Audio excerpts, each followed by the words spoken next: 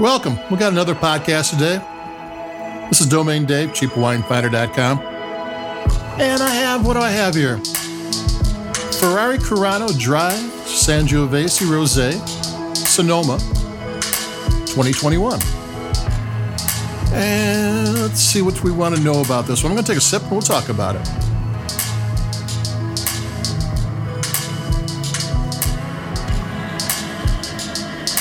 Ferrari Carano is a family-owned winery, or was a family-owned winery, out of the Dry Creek AVA in Sonoma. It's a beautiful facility. I know people who have been there, never been there myself, and everybody raved about it, said it's a memorable place to visit.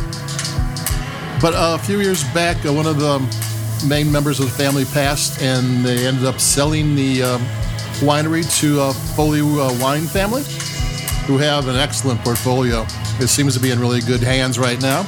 And it's still a standalone winery. It's not like it's just simply a label anymore. It's still what it used to be. And I put links to both Ferrari Carano and the Foley in the cheapwinefinder.com review of this wine, the Ferrari Carano Dry Sangiovese Rosé Sonoma 2021, which is the wine.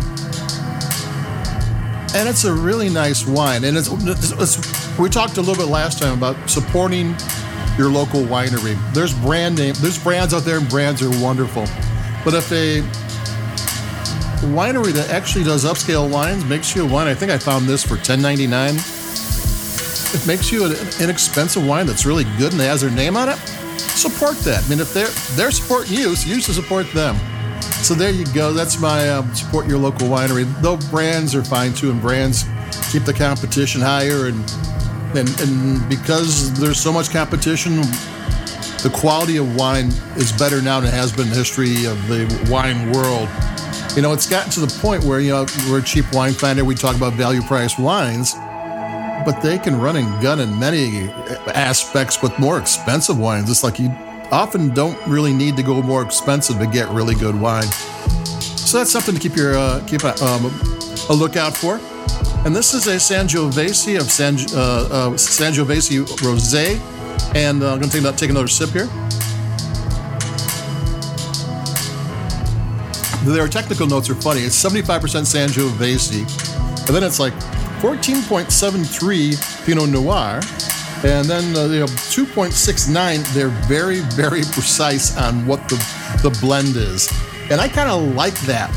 They are measuring it down to the second digit, and they also have 0.79% of grapes that they don't know, which is something that happens with older vineyards. There might be a section that was planted a long time ago and no one remembers what they are, and they probably could do DNA testing if they wanted to, but maybe they did and they still couldn't figure it out. That does happen too. But the technical notes are excellent. Now this is a wine that is not meant to be cellared or anything. This is something you buy right away. It's 13.9 in alcohol, so it's got a little bit more body, but it's still light, delicate, tasty rosé. And it's not 70. Anytime you get 75%, except on one grape, you can put that on the bottle. You can put that on the label. But it has like 7 or 8 different grapes, and it's very precise what they do. They said that this was from 2021, and it was during the drought years. And not that I don't think drought's over necessarily, but they do get some more rain. And they had the earliest harvest ever. And I think harvest started in August and ended in the first part of October. And by December, they had fermented the wine, blended the wine, the rosé, and bottled it. So this is not a wine that's been aged a lot,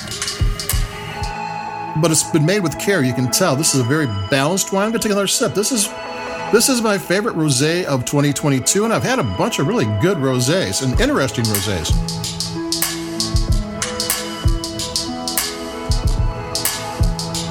Now, this website is curated by me, of course, and I know how to pick out wines I like to drink. I don't have to know or tasted them before. I can kind of figure out what I'm going to like, and I guess I'm getting better at rosé wines because I've had some really good ones. And this one is light and delicate, balanced, great acidity. It has great length. And every time you take a sip, you're going to find a little bit different flavors, which is really nice for an inexpensive wine, that there's some depth and complexity to it. Though on first sip, you're not going to notice it. You're going to have to pay some attention to it. That's one thing about when you're tasting wine. You're going to have to, if you find one you like, take some time to dig in a little bit. Take some sips and think about what you have. And, you can go on and talk to your friends, and the wine's supposed to be they're having a great time and enjoying yourself. And, staring at your navel ain't what you need to do when you drink wine. But sometimes wine deserves a little bit of contemplation, a little bit of figuring out what's in your glass and why you like what's in your glass. Take another sip. Like I said, I like this wine.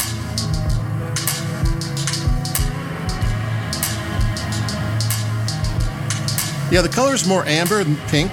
And the flavors, this is very subtle wine. The nose is nice. I mean, it's pretty nose. Like I said, it's balanced. It has that acidity that you're going to be taking a sip before your brain doesn't say take another sip. You automatically just do it because the acidity is that good. And the flavors are fruit forward, maybe red berries with a little bit of more tart things, maybe sour apple, maybe dried strawberry, but light and all mingled together. It's